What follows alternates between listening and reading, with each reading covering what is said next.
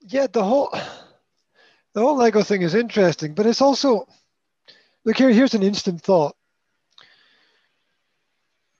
Lego boxes are twice as big as they need to be, and Mhm. that's marketing.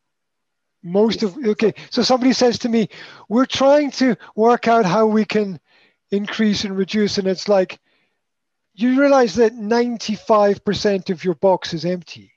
You realize that, yeah. And then you're talking about how we can reduce prices. I'm like, Mhm. I understand the bigger box works in people's brains and people think there's more there and they sell it. But you know, that there you go. There's an instant way. Get rid of that 95% of space. Yeah, for a Yes, start, it's in the box, and but yes, then, well, we can't get all the information on the box, and the box is going to be really small. I'm like, yep.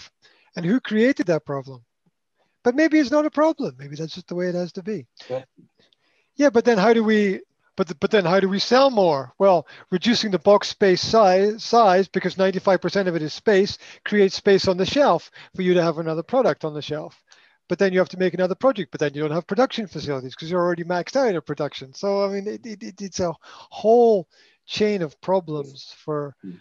for them for them to have to try and solve. And how they've solved it so far is diversification, Mhm. which is they're not just bricks now, they're games.